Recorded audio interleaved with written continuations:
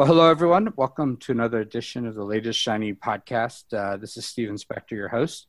And of course, with me as usual is Rob Hirschfeld. Rob, how are you doing? Steven, I'm doing fantastic. How are you? I'm doing good. Well, we had a long 3-day weekend. Of course, this goes out later, but it was Memorial Day weekend. And I think, we always talk about Rob getting amazing guests, but this may be the most amazing of amazing. And I'd like to welcome Simon Crosby, the CTO of SWIM. Edge has really been a focus, and getting Simon on the call and this podcast is just, I think this is going to put us over the top in Edge. So Simon, welcome to the podcast. Thank you, Stephen. Great to be with you, Rob.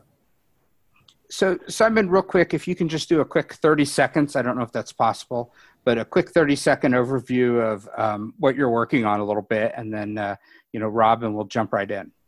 Yeah, so SWIM is radically changing the approach to edge computing and edge data by solving phenomenally important problems on wafer-thin amounts of compute almost without the cloud.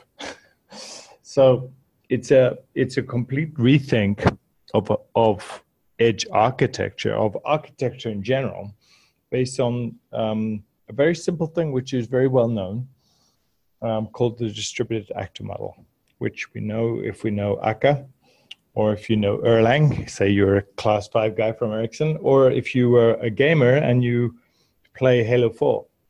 Microsoft used it in Orleans. So it's a very simple, tiny code base which computes locally, learns locally, and delivers insights from data right out the edge. Wow. Okay, so everybody listening, go get some popcorn and a drink and settle in. We got about 2 hours in front of us, but we're going to condense it into a lot less than that. Simon, wow. I'm not even sure where to begin unpacking that. I think it would be worth taking a step back, and I'm a huge Erlang fan, so I love the reference to Erlang and the actor models. But step back, and why is Edge a hard problem? Like what makes Edge, and for people listening, this is going to be a do your homework. We're not going to define Edge. We're not going to talk through sort of the 101 stuff. We only have Simon for a little bit of time. So, Simon, why is Edge hard? Why is this problem, how are you approaching the problem to solve that part about it? Let's divide Edge into two worlds. There's old Edge and new Edge. New Edge is for cloud-native apps where the data either is already in the cloud or it's coming to the cloud, say from my phone, right? Those ones, we get it. That the stuff is there and the cloud boys will build that. Old Edge is the enterprise as we know it, which is drowning in vast amounts of data. Most of it hits the floor. And yet everybody believes that there are some hidden insights in there which could really transform productivity or safety or whatever. And yet nobody knows what to do. And so the received wisdom from the industry, from the cloud folks, all of whom are chasing enterprises, is that the enterprise should gather all this data, squirt it up into the cloud, get a data scientist, clean it up, whatever, train some models, push the models back to the edge, and everybody will be smarter. And that is a problem. So you're defining Edge in this case as an enterprise problem, not an IoT problem? Do you see? It's both. And certainly the architecture I'm going to tell you about has enormous opportunities for both. But certainly Edge as an enterprise problem is dominant. There are trillions of dollars of stuff in the ground with sensors, all of which pump out tons of data. Right. And then there's all the new stuff, right? All the widgets going in your home and your phone and everything else. Right. The architecture that I'm going to describe is really cool and is applicable to both. The fundamental challenge that we have is getting data from the edge to the cloud if it is not a cloud native app. But once it's in the cloud, I mean, that's a data collection aggregation perspective. my expectation is that you want to talk about making local action. Is that not a concern for you? Oh, I do. Yes. So let's make it really practical. Okay. The city of Palo Alto, California, generates 4 terabytes a day just from a few hundred traffic lights. Okay. Getting that data up to AWS and into Lambda and learning on it. We'll talk about learning a bit. It's about a $5,000 a month problem. Okay. That's too expensive. Okay. More than that. You're literally saying just the ingress of the data from this environment is so expensive that you basically just turn it off and ignore it. Okay. Right. And so the question is, what can you, by the way, I'm dealing with another customer which is operating large turbines for gas compression, and they generate 70 data points per degree of rotation of a shaft. There are 4 shafts per compressor, and they go 1,000 RPM, 360 days a year. Right. And these guys, so they thought, cool, we'll do this in a MongoDB, and they're now up to 2 rotations per hour. That the Mongo can actually capture, which is order of magnitude, 2 orders of magnitude too small for the actual amount of data being generated. Right. And so something where people take a traditional data approach to these types of data problems it's multiple orders of magnitude off today.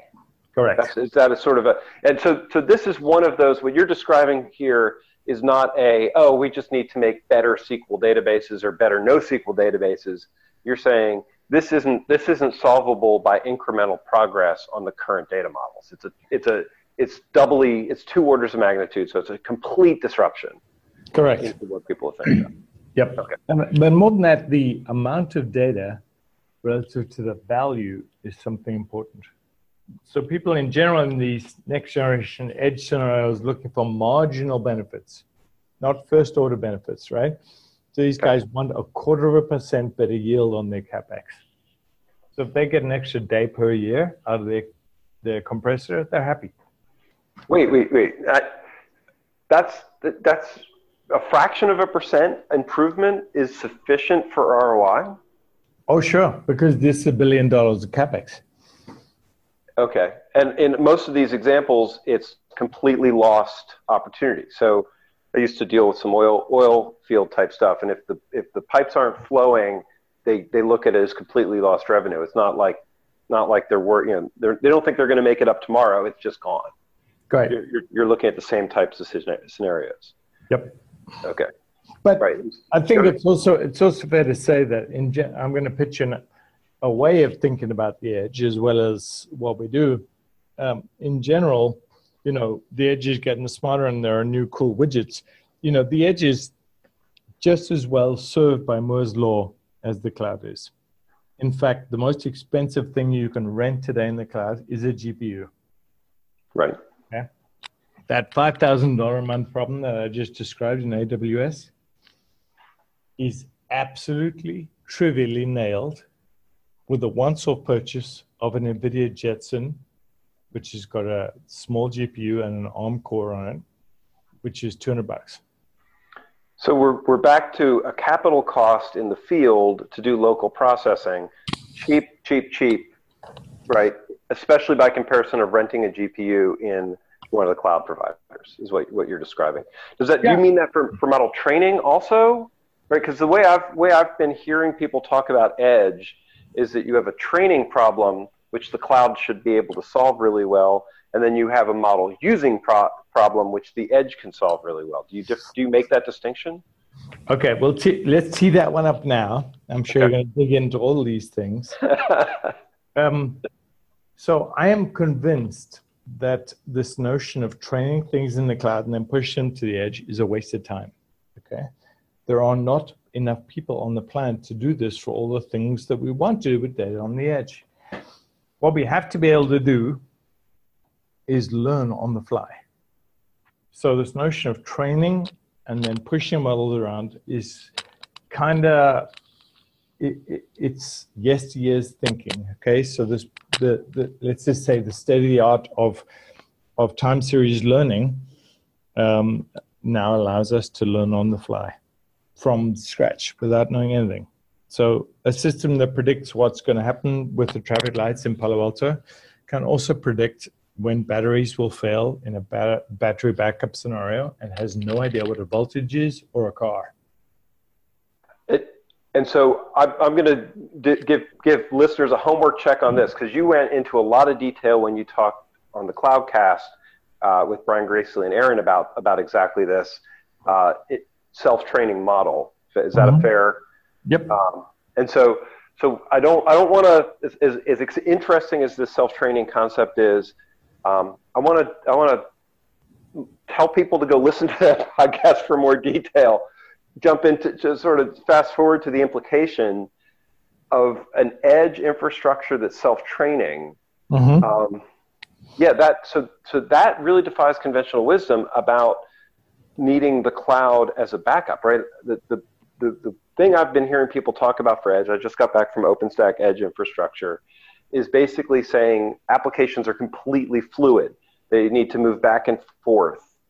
Are you saying that that's not a fair statement? How do you look at that? I think the edge. So let's talk about my scenario, Palo Alto. What's the application? The application is called, let's just say, predict what's going to happen with downtown Palo Alto traffic. Right. Go write that app. There isn't a human on the planet who can write that app. The only way that app exists is in the weight of a neural net. It's a kind of a program, because if I put in some questions, I get some answers out, right? Right. Okay. And so the point is that for these edge apps, we need to learn the app from the data. The data, it's all about data. It's not like there aren't enough humans to write these apps for us, even if we could pose the questions.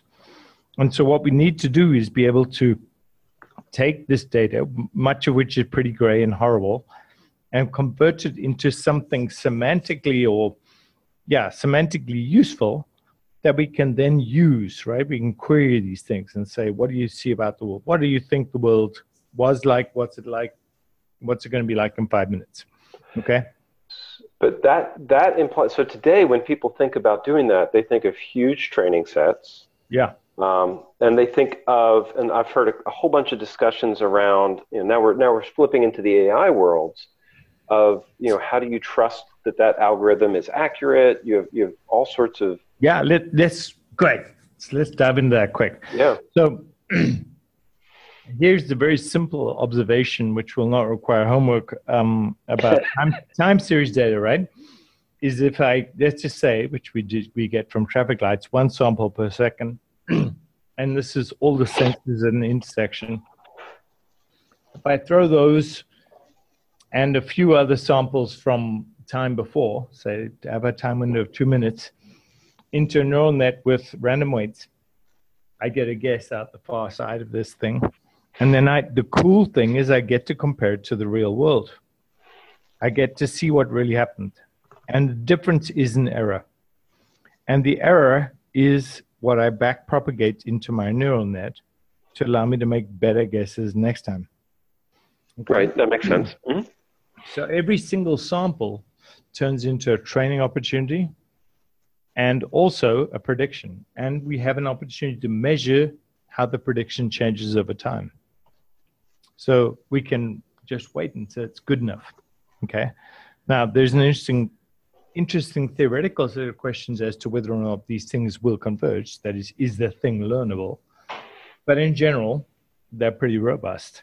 And, what you'd be surprised is that, for us, a training set is exactly the same as an inference set, which is a few hundred milliseconds. Then we're done. A few hundred milliseconds of data? No, not of data, to compute it. So we get a full set of samples, going into a neural net, about 1,000 inputs, and then 100 milliseconds or so later, out comes the output. You just watch and see what happened. Okay. And so, Okay. but the cool thing is that, with a lightweight application architecture, we can talk about this, the use of this distributed actor model in a sec. Right. One can do this on really trivial amounts of CPU or GPU resources at the edge. So it doesn't require you paying this huge amount of money to move all the data up to the cloud. And it's very important to realize that it is in the cloud guys' interests to get their fingers on your data, right? And to have you believe that all these problems can only be solved there. That is the mythology they want you to buy into, that they can run the data centers better than you, and that they can manage your data better than you. Yes. Yeah. But in general, they can offer a fabulous infrastructure that's highly available and highly reliable and everything else. They're missing the data scientist, right? The person who's going to make sense of this stuff. So what you're describing to me is from a training perspective very different than generic training. You've got a very finite set of inputs environmentally that's not that hard to understand. You've got a relatively small set of feedback signals that you can use to improve. And then from that perspective, it's a much more constrained problem. It is constrained. Yes, you're quite right. There are some unique advantages to that, by the way. So in the way, just going back to traffic, the way we do traffic, every single intersection learns to predict its own future. And so it's training its own model.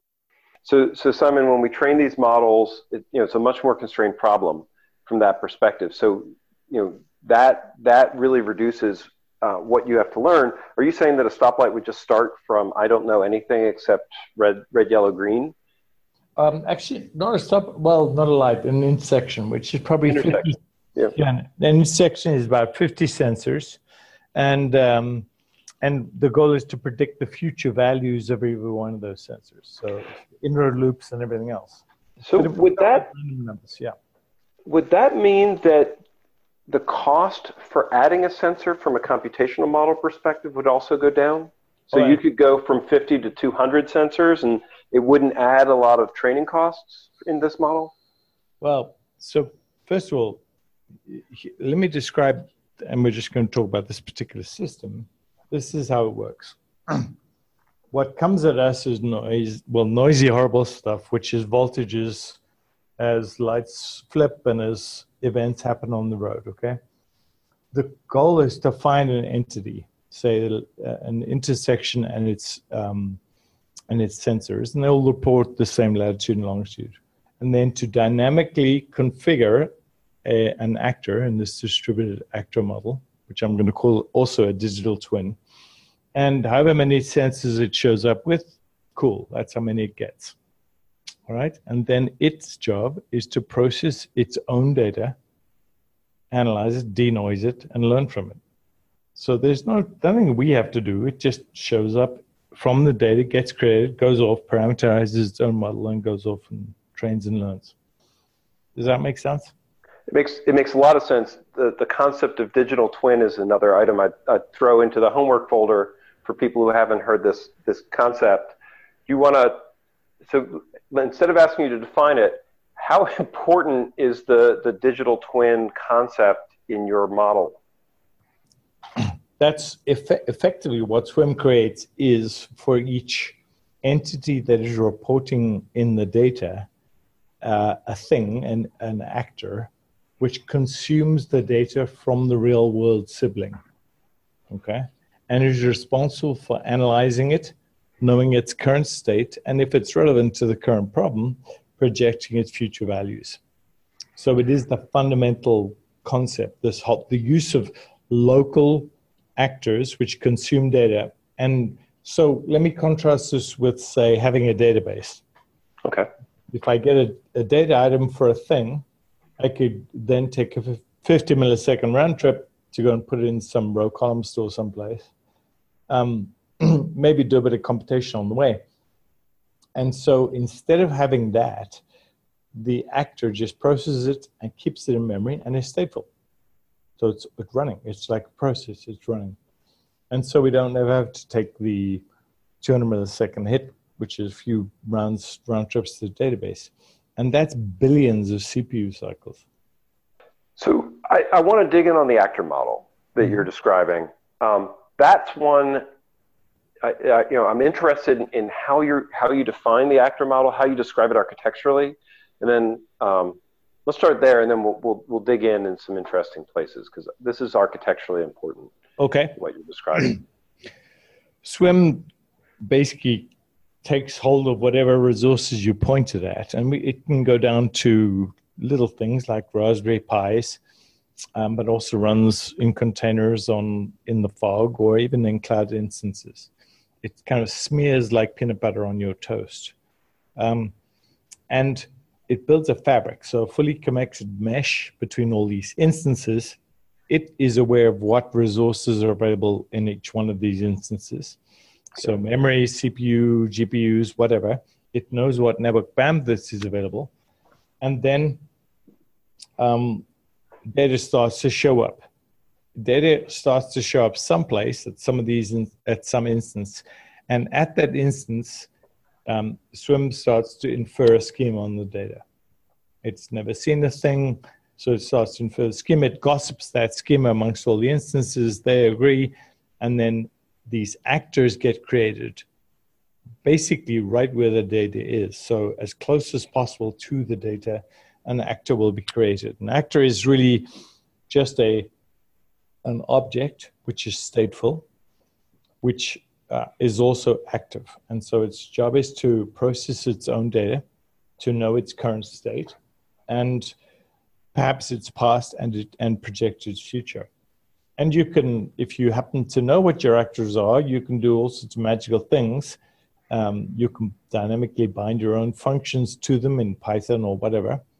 Okay. But if you don't, it's just going to create sort of non-semantically bound actors, which are just going to analyze whatever data hits them. Okay. So, wow. So you used Erlang as a comparison. I'm assuming this isn't Erlang. It's not Erlang. It's look. So the core of SWIM is Rust. Okay.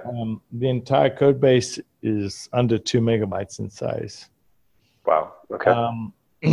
So the core is Rust, and that is really all that's needed to build this distributed fabric. Manage actors, manage their persistence.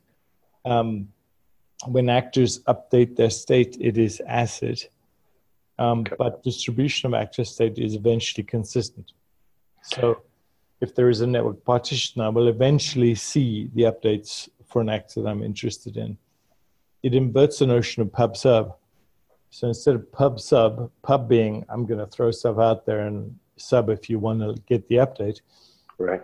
If you want an update, you sub, and then you continue to receive whatever there is capacity to send you.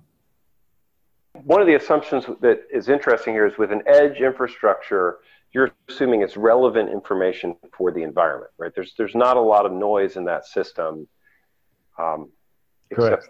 Right. It's not 100% signal. The sensors are noisy, but there is no extraneous data for your system to process. Or if there is, it should get filtered out by the analytics, right? Correct. Okay. Yep. Wow. And so for people who are thinking, that's a lot of capability for a small amount of code, Erlang is very lightweight from that perspective. What you're describing is there's precedent here for this type of mesh functional system. Yep.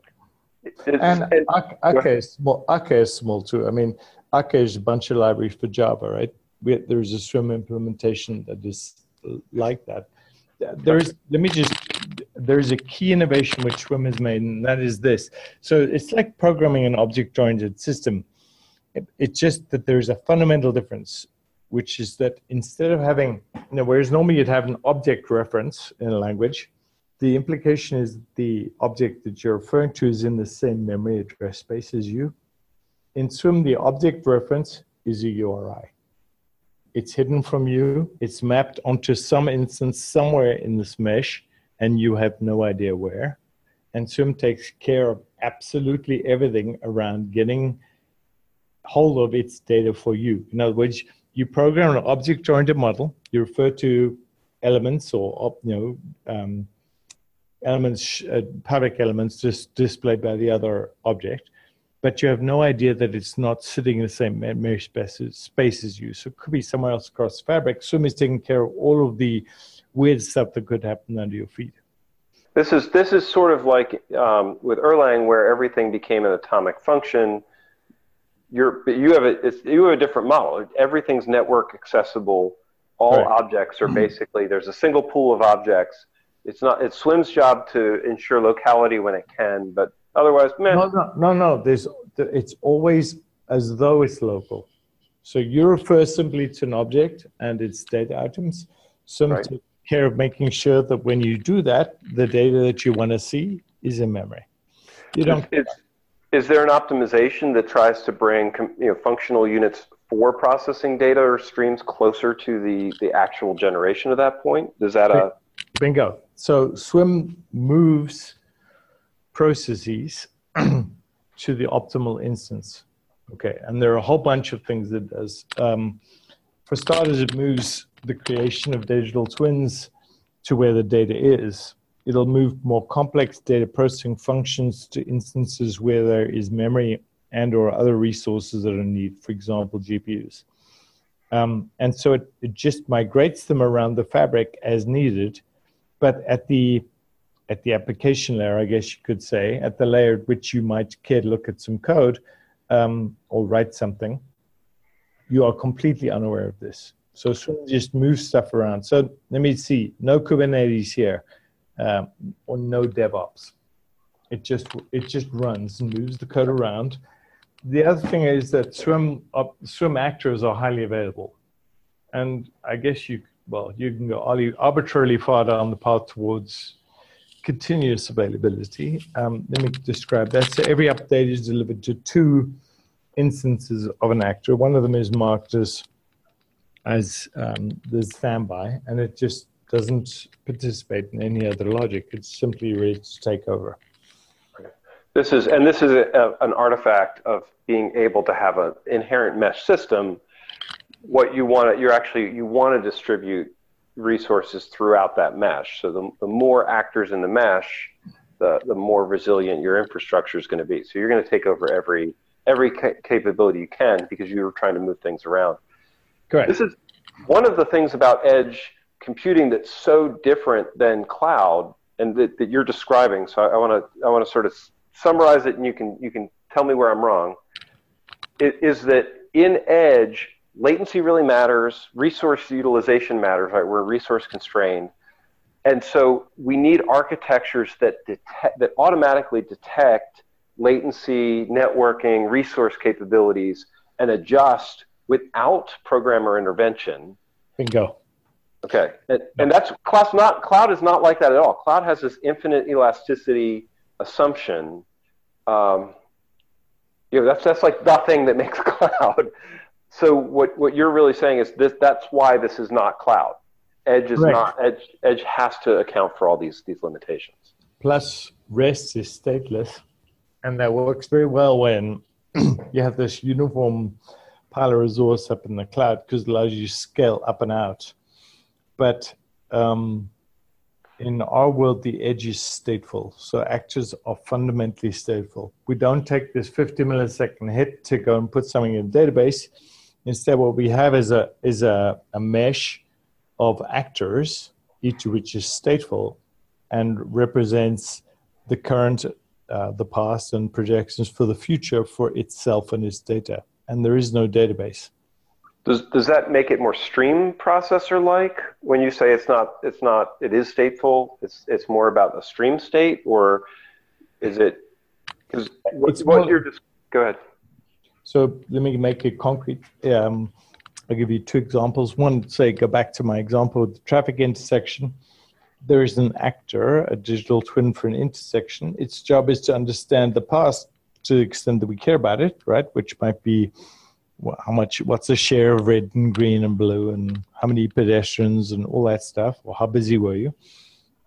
its job is also to know its current state and maybe to predict its future. Okay. Right. Now, that's the stuff that you would normally put in a database. And what I'm saying is that stuff is simply in the memory address space of this object, which is also active, which is the intersection. If you want to know about its state, go and ask it. It has an API. But one of the things about a database that's really hard in these cases is coming up with a schema to capture that information. What you're describing to me is there's a secondary benefit, which is there's no schema at all. It's a self-tuning system, right. And so we're out of the data scientists. I need to understand these inputs and put these weights on it, or I need this schema because I need a object to represent a traffic light and an object to represent a traffic sensor and an object to represent whatever, and then store them. Yes. You're saying none of that has to happen in this case. Correct. So what does writing a program look like in this model? Well, in this case, the basic part, which is I have all this data, come up with essentially the entity model and let entities create themselves, write the program from the data. That's job one. Okay. And that program, by the way, is just the weights of the CNN.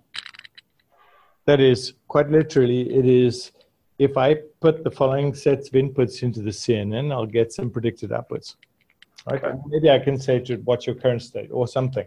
But you're learning a program for how this thing behaves. The next thing up, which is perhaps something more sophisticated, like, well, how do I route my ambulance around the city? Yeah, that's a harder problem, right? Okay. Right. And that might be something that you pull into cloud to collect all the data. Is there a way to take the information out of this edge, get a coherent report? Sure. No, sure. Well, it's not even a report. So SWIM, as I said, smears across edge to cloud, and so it just publishes these APIs, and so every new city, this thing gets rolled out into a bunch of new intersection APIs show up in Azure, because that's where they tend to get hit by the customers, which are the Ubers and Waymos and those kind of people. Okay, and so the API is simply it's the way out from the edge. But there's another way of using this information, again, which conflicts with our normally accepted notion of cloud. If you are driving your brand new Audi through Palo Alto, you don't really need to go to the cloud to get to know what the intersection that you stopped at is going to do. You just need to talk to the intersection. It happens to be right in front of you. Right, that makes sense. So you're driving local decisions, but I guess the thing that I keep coming back to is lack of schema makes it really hard to build APIs to then do those integrations on top of it. So, right, my Audi coming up to the intersection can't just say, hey, I'm interested in the stream of data. No, that's true. However, I think the goal here is to, look, we can't do away with, it's a complex set of problems, right? The job is to make it so that normal humans skilled in the problem domain can easily identify and describe what's going on. And this has relevance not only in the traffic case, but in other industrial use cases where you might want to say, look, here's all the stuff I'm seeing, and you watch how a human reacts to various analyses and labels it and says, oh, that's the bearing, and this is whatever it happens to be. So, I think half of the problem always at the edge is going to live in the head of the person who's the expert, or the local person. The key job is to make it so you don't have to be a data scientist to understand how to make use of the insights you can derive from data to empower them. So does part of SWIM also then have this assistance in building the APIs to extract it? How do you know that you've got a good API, a good abstraction, but also extraction APIs for this? Yes, part of it is that. So we have two parts to this. In most industrial contexts, what they're interested in is an operator type UI. And there is an instance of, there is an implementation of SWIM. It's just a JavaScript binding, which just runs in your browser. And so a simple XML configuration puts a bunch of cards up in your browser. You specify what things you want in what cards. And if you want, you can go and label them. Cool. And then you can make arbitrarily sophisticated user interfaces from that. I'll give you an example in a sec. The other one, which is traffic, actually, at the end of the day, I think with a week's effort, we were done. That is, you can start off with this very general capability of deriving insights from data, not being particularly, knowing nothing at all about what they are, and then making them useful in some context, right? So essentially semantically binding them and making them useful to humans or other apps with a tiny amount of work. Is that part of the digital twin definition? Because digital twinning is definitely a human semantic for this IoT information. Yes. Right? Historically, I'd say the notion of digital twin came from the design side towards the physical world, right? So you might have a design time 3D CAD asset. It helps you to figure out what's going wrong in the thing that's in front of you, and you're looking through HoloLens, say. We're trying to do it the other way, which is, and maybe we'll end up combining the two at some point, see what we can do just from data, and whether we can derive something of use, of value, without being particularly semantically bound, and then let the humans take it the rest of the way, or tie it in easily into some higher level application that somebody's using. I have one cool example there, if you have a moment. Yes, please. We're in an aircraft manufacturing facility, which is drowning under RFID tag reads. Okay, it's 1 mile long, 2,000 sensors, 400 reads per second, millions of tags.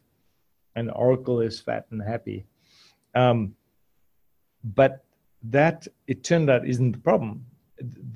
Now, here we knew what the problem was, and so we're defining digital twin. The digital twin is called an RFID tag. It's 10 lines of code. It gets seen by multiple sensors. Okay, so it's getting continually updated as to, I saw you, and here was the signal strength. And it uses that to triangulate off the sensors and place itself in the fab. So suddenly, instead of a database full of rapidly aging RFID tag reads, which I have to then process, what I have is a bunch of active tags, and I can just ask any one of them, where are you? More than that, a very simple box around every tag gives me a proximity, and I can suddenly watch undercarriage of an airplane coming together. Okay, because the notion of proximity is all of these things come together and I have an undercarriage. Okay, and so it changed. What emerged from that exercise, which was very, trivial programming exercise running on a Raspberry Pi, was a model which accurately mimicked the real world. Okay, that is, these actors, RFID tags, turn into undercarriage subassemblies, and pretty soon they can now go and do things which are much more sophisticated, like predict when the undercarriage is going to be late or early or something else, right? And so you translate the problem domain quite dramatically for the customer. So I want to try and redefine what you re-explain what you just said, because it's blowing my mind right now on mapping new problems, which the problem you're describing of this basically data-rich environment, 3D environment, into a schema, a database schema, is basically taking all of these active object, and they're objects in the true object-oriented sense, but they're actors in your definition, and stuffing them into a schema basically is killing. Maybe the wrong. That's in some ways that's the right word, because we talk about a live feed. As soon as you stuff them into a schema, you've basically taken live data and you've made it go flat, right? It's going to age. It's useless. What you're doing by creating this actor model is every one of those sensors becomes basically a living entity, a living stream of data on the system that you can then interact with as a thing. And then the SWIM model is saying, oh, I have got, I need information from here. I can then talk to these live actors. Well, it's even simpler than that. Every actor can do a very simple thing, which is what's near me. Okay. And it can subscribe to updates, pub/sub style updates from any of the actors near me, and can tell you the actors it's close to. And so what emerges is a very simple model of actors coming together, which, by the way, forms another actor, okay, which turns out to be a subassembly. And so the models kind of just emerge from the data, which is very, very refreshing. Is part of this modeling include the knowledge that it's a physical model? Because that strikes me, part of, if you're actually able to say, I know that you're a physical thing, you exist in space-time, if you can start with that assumption, then it basically means that there's metadata on every actor that you can start assuming as you build the models. Is that a component to this? Well, I mean, you could do with SWIM is a distributed object-oriented system.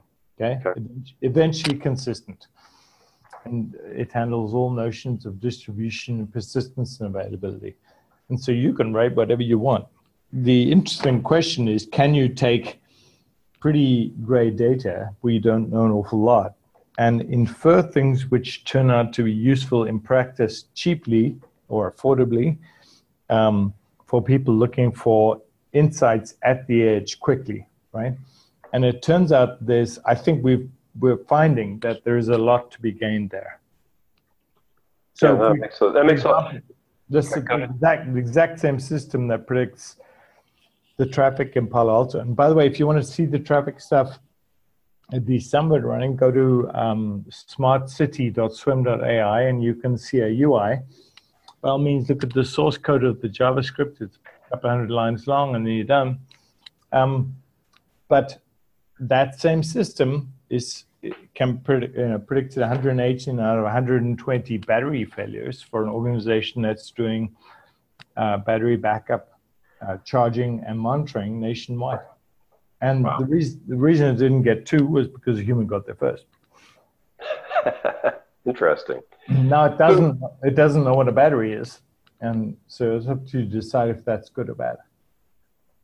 From an edge data sensor thing, I think that you started on the right premise, which is if every sensor and every location has to be modeled by a person, not even AI, right? Not even a data scientist, just modeled by a person, we will not succeed, or both options are bad here, or the cost per adding one of those sensors becomes hundreds or thousands of dollars. And so we're going to say, well, we've got 50 sensors in this intersection.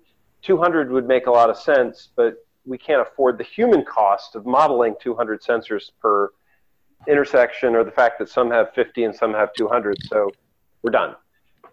But and it's worse than that. I mean, a McCain traffic light is different than one from TrafficWare and whatever. So there isn't a universal ontology for widgets with sensors on the edge. It's just impossible to do.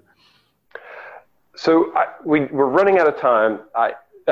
My head is still reeling because what you're describing still sounds like magic, and I feel like I've gotten smarter. I need another 90 minutes of Q&A to click down into where the magic goes, and people need to read and look at what SWIM.AI has done. One question for you: You're famous for analytics and process and things like that. How much, totally away from SWIM, how much of your thought processes are shaped by that in building SWIM.AI and trying to determine this problem space? SWIM started out as this tiny implementation of the distributed actor model. And then the problem is, and by the way, I think this is a broad challenge faced by everybody who's looking at the edge. The problem is how do you go and tackle a world which is hugely diverse? Every single customer, even if they're all yogurt factories, is going to be different. And how do you deal with diversity? And so job one for us was to try and deal with this problem of picking out useful things to do just from the data itself, because it seemed to us that that was the only way we could build a scalable business. Otherwise, we would be a PS business like everybody else. Right. So this is fascinating, because I do feel like you went to the core problem, and then worked to solve that issue. And of all the edge conversations we've had, which we've had a lot of, and I'm looking forward to a lot more, this has been a very distinctive approach in seeing edge as, something that has to get resolved outside of human scale. Right. And that I really appreciate. I love to talk about hundreds of thousands of edge endpoints. I think for what you're talking about, it's hundreds of millions. Right. Yeah. So SWIM is massively scalable. I mean, just on a Raspberry Pi, we'll happily deal with millions. It's just not a big deal. So Simon, thanks for joining us today. And real quick, if people want to contact you or people want to try out the SWIM technology, where should they go? Yeah. What's the next step? Thank you. So I'm Simon at SWIM.AI, and I'll happily take questions. We are manically working on the SWIM Academy, which is a way to put SWIM in the hands of everybody.